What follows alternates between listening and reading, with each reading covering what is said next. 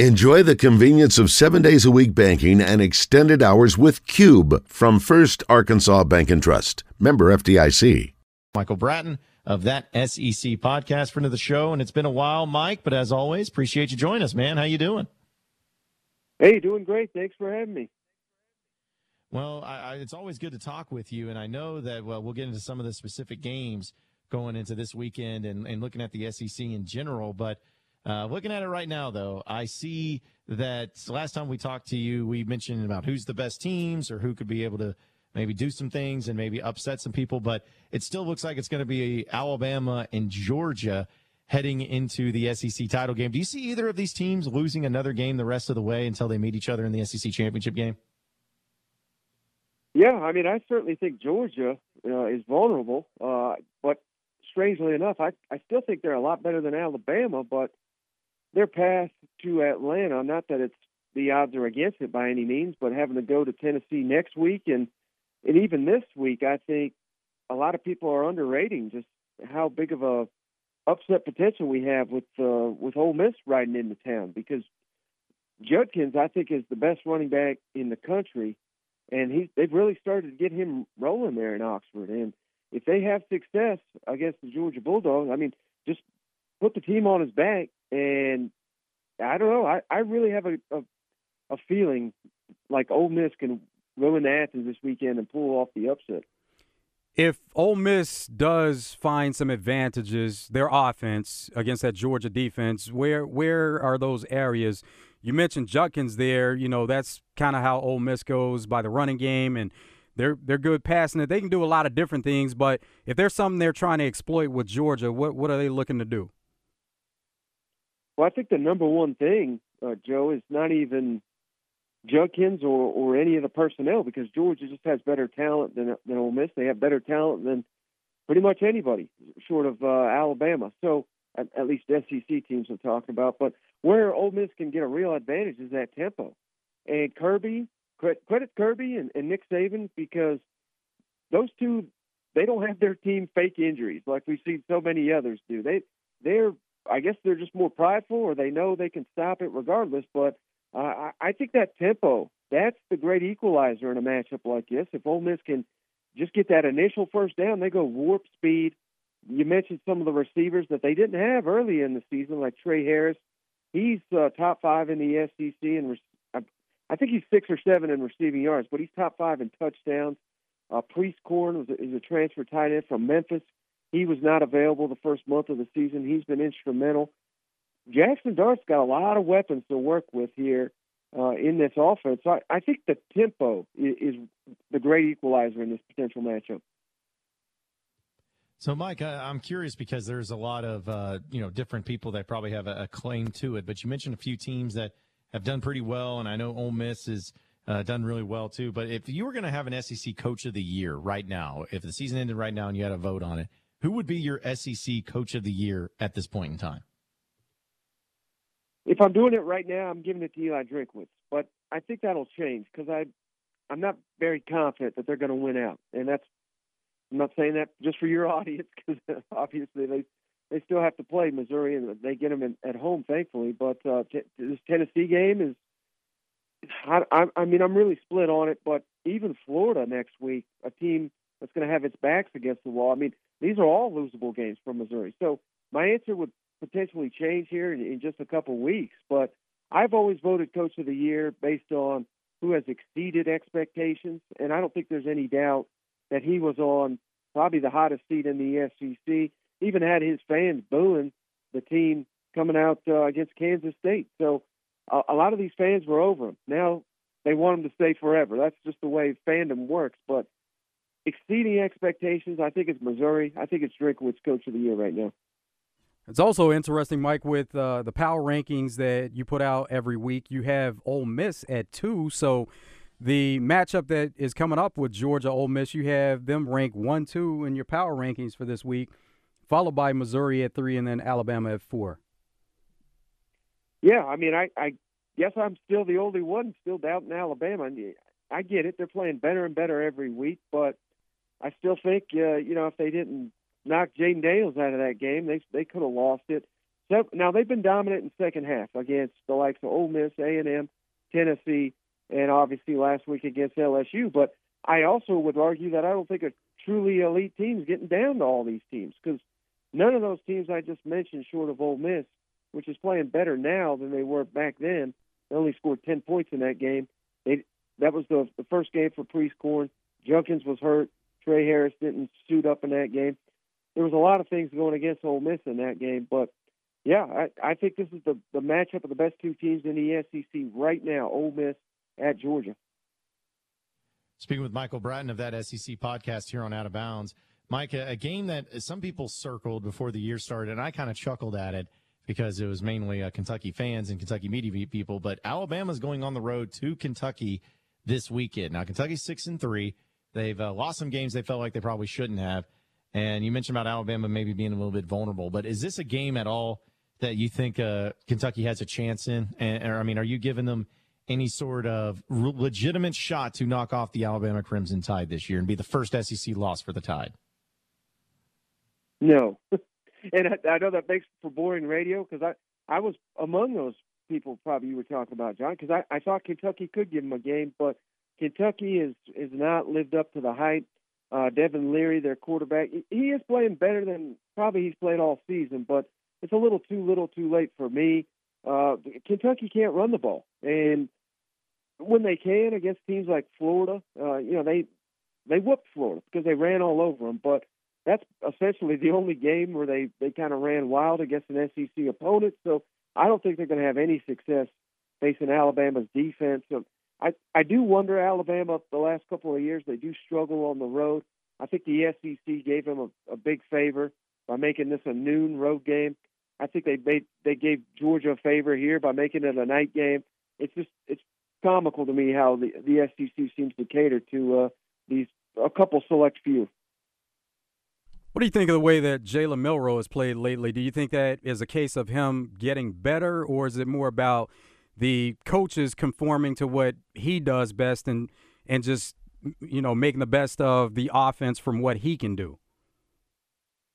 Yeah, I think it could be a little bit of both, and he certainly is just taking his game to another level, but clearly they're utilizing him in ways that he's much more comfortable than they were earlier in the season, when they were asking him to sit back there and kind of pick apart defenses. They're really not doing that, short of the Texas A&M game. He still, it seems to be, about a one-read quarterback. He's got probably the best deep ball in the SEC. He's short of Jaden Daniels. He's probably the most dangerous running quarterback in the SEC at this moment as well. So I think it's a little bit of all the above. And if you want to talk about most improved player, at least from start to finish in the SEC, I think it has to be Jalen Milroe. So, Mike, I got to ask you about Arkansas, because, they beat Florida on the road last weekend in overtime, which ended up being a pretty entertaining game. Got their first SEC win and ended that SEC losing streak, or just streak in general. It was at 6 games. Dan Enos no longer the OC, but they ended up scoring quite a bit of points. Now they have Auburn coming to town, which Auburn's not a horrible team, but they're not a great team either. Do you think after that Florida game that Arkansas finally figured it out? Now they're going to get rolling and they're going to finish strong, or do you still need to see a little bit more of what they do against Auburn this weekend before you start believing in their turnaround? Well, I don't know if you guys saw this, but I shared this. I saw online fans were wondering if KJ and Rocket can sue Dan Enos for affecting their draft stock, but they're joking, but that's a reality. Both those guys were hurt tremendously in that offense, and going back to a little bit more wide open approach, getting more hurry up, more of that tempo that I think KJ is so comfortable with. I think it gives Arkansas a real shot in this game, but it's very hard to read Auburn, because I spent a lot of time watching them this week against Mississippi State and Vanderbilt, their last 2 opponents. And, yeah, they outclassed them, but I really think that says more about Mississippi State and Vanderbilt. They're just god-awful. Those are the 2 worst teams in the SEC right now. So I just don't know what to make of Auburn. And I'm still not a big fan of their quarterback, Peyton Thorne. Threw a really bad pick-6 last week inside the 5-yard line. That's inexcusable for Vanderbilt last week. So I do favor Arkansas, but I kind of need to see it at least one more because I don't think Florida is that great either. So, was last week a mirage? I don't think it was because it looked like the old KJ to me for the first time basically all season. So, I'm hopeful for Razorback fans that they can string this together because if they beat Auburn, they're going to beat FIU. And I give them an excellent shot to beat Missouri, even though Missouri's top 15 in the country right now. For this game with Arkansas-Auburn, if Arkansas does what, they go on to win. If Auburn does what, they go on to win. I think for Arkansas, it's all about shutting down Jarquez Hunter, Auburn's outstanding running back. He had something like 128 yards and 3 carries last week against Vanderbilt. Again, it's Vanderbilt. But he's a really dynamic player. I just told you, I don't have a ton of faith in Peyton Thorne. I don't have much faith in Auburn's receivers either. So they do have a very good defense. Got to corral that running game of Auburn. That's critical for for Arkansas to have success against Auburn. And I think Auburn wins it if we just go back to the same old ineffective offense. And I still can't get over they only scored 3 points against Mississippi State. If Arkansas reverts back to that and say they only, it's not going to be that bad, but let's say they only get 13, 14 points in this game, I think Auburn can steal one from them. Speaking with Michael Bratton of that SEC podcast here on Out of Bounds. And, Mike, I kind of agree with you and just looking at this game, too, but we know there's a history between these two teams where it's always been pretty wacky. Arkansas's only won twice in the past 10 years. One of them was when Brian Harsin was a lame duck coach. The other one was a quadruple overtime game back in 2015. They've had officiating gaps. You've had crazy endings. You've had come from behind victories. It just hasn't favored Arkansas that much. So just looking at the history of these two teams, when you think of an Arkansas and Auburn game, what's kind of the game or maybe the player or whatever, what stands out to you when you think about Arkansas and Auburn? I mean, I hate to say it, but to me, the one that stands out is just that stupid backward spike. I mean, never in my life have I seen such a thing, and they didn't call it a fumble. I mean, I don't know how you could do that. There's obviously the Gus Malzahn saga and all his connections to the state of the Arkansas. I mean, that stands out as well. But, at some point, you're right, they've had a lot of poor luck, if you want to call it that, against Auburn. And I believe before last season, Auburn had their longest streak in the entire series going into last season. But at some point, that's got to flip the other way. And who knows, maybe Auburn is the better team on Saturday. You could easily talk me into that. But maybe a couple of those fluky things happen in Arkansas's favor. And, like I said, I think those things tend to even out over time. Getting towards the end of the season, we're starting to look at college football for projections with the playoff. So for the SEC, do you think it's more likely that the SEC gets 2 teams in or 0 teams in? What would be more likely? Yeah, I hate to say it, Joe. I'm the biggest SEC guy homer out there, but I think the answer is more likely 0. Now, I don't think that'll happen. I think it's almost guaranteed they'll get 1, but I just don't see any way that they get 2 in. Because even if Georgia goes undefeated and they lose to Bama in the SEC championship, I think the committee's already said, they don't have the resume. They're not number 1 in the committee's ranking, and yeah, beating Ole Miss would be nice, beating Tennessee would be nice, but I just don't think they're going to put in Georgia if they are not undefeated. They're certainly not going to put in Alabama if they lose to Georgia in the SEC championship. And even Ole Miss, if they were to do the unthinkable and win in Athens and win out, I think that committee's got, they've done that to Alabama before. Alabama didn't even win the West. They put them in the playoff for some reason. But they tend to favor name brands, I feel like. And Ole Miss sitting there at 9, they'd probably climb up to 6 if they beat Georgia, maybe 5. But I just don't think they'd have it in them to put in an Ole Miss, not a name brand, into the top 4 that didn't win their division. Now, I don't think that's right, but I don't think they would put them in. So, Mike, I'm also curious, too, about when we were talking about Arkansas and other teams in the SEC. Who would you say has been a bigger disappointment this year? Is it Arkansas or has it been South Carolina? Because both teams had some, I'd say, high expectations. Both teams felt like they were going to take steps forward and kind of build upon what they did last year. But neither team has really looked good and had their moments. So between those two teams, who would you say is the bigger disappointment so far? I would probably say Arkansas, just because, all off season, when we talk about this team, the thing that I kind of harped on was, well, if they just have a competent defense, this could be a really good team. And I think they have a more than competent defense. I mean, I'm kind of stunned at the turnaround on that side of the ball, but clearly it's been the offense, and I'm still a big KJ fan. I don't think he was the problem, but with KJ, with Rocket, and I know Rocket got hurt, but with Sam Pittman, a Sam Pittman coach team, you just never would assume that the offensive line was going to be as pathetic as it's been this season. With a competent defense, you could have convinced me this is a 9-win team. And, yeah, I mean, a couple breaks go here or there. I don't think they would have come close to being a 9-win team, but they're probably maybe a 6-win team already.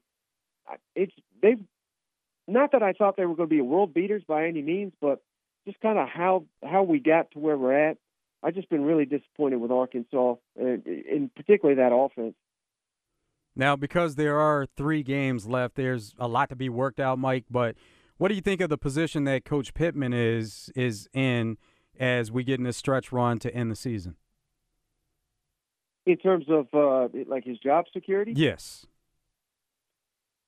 What has to happen? Whether either way that you possibly could be thinking. What has to happen down the stretch here? Yeah. Well, I mean, I think if he loses to Florida International, I think you got to fire him. And I hate to say that, because I'm assuming if he's losing to them, he's losing to all these teams. So, but I don't think that'll happen. I mean, I think they're going to beat Auburn. I think they'll beat FIU. And if they lose to Missouri, which is not a guarantee by any means, but I don't think you let him go. I think you bring him back because he's, here's the thing with Pittman. He's so dependent on nailing coordinator hires. And I thought he had the best coordinator duo in the SEC the last couple of years. And more often than not, they won a lot of big games. They did a lot better than most people thought they would do. And clearly he made a huge mistake at the offensive coordinator position this year, and it bit him big time. And it may cost him his job, but I think with Travis Williams, that's another great hire he made. So given his track record, I think as long as he can fix this situation, maybe it's Kenny Guyon, I don't know, but whoever the next offensive coordinator, I think that's going to be the hire that determines Sam Pittman's fate there in Fayetteville. So I really think he's coming back unless they just lose out this regular season. All right, Mike, I know you're an SEC guy, but I got to ask you, what do you think the end result ends up being from this Michigan thing and stealing signals and all that? Because I've gotten a kick out of it. It's gotten ridiculous. But what do you think ends up actually being the final result of all this? Yeah, I mean, you're right. It's pretty wild. I don't even follow it, and yet I follow it because it's just everywhere. So it's impossible to avoid. But, the thing that I think is kind of the most damning, John, is we've not heard Harbaugh deny any of this. And their defense seems to be everybody's doing it, but not to the level to which Michigan was doing it. And even the staffer involved, that's the Stallions guy, I mean, he had to resign. Why did he have to resign if they were not doing anything they were not supposed to be doing? So I have no clue what the final result of this is going to be, but I think Harbaugh's time in Michigan is clearly coming to an end because it's just one thing after another. He's already been suspended. I mean, I think people forget that because of all this other stuff, but he was suspended to start the season. I think he's off to the NFL here in a couple of weeks, and I don't think they're going to make Michigan ineligible or anything like that, but Harbaugh's probably going to get suspended again. He may be the only coach ever that's been suspended twice in one season. Should be a very entertaining regardless. Michael Bratton of That SEC Podcast. As always, Mike, we appreciate it. Have a great weekend, man. We'll catch up with you later down the road. Absolutely. Thanks for having me, guys.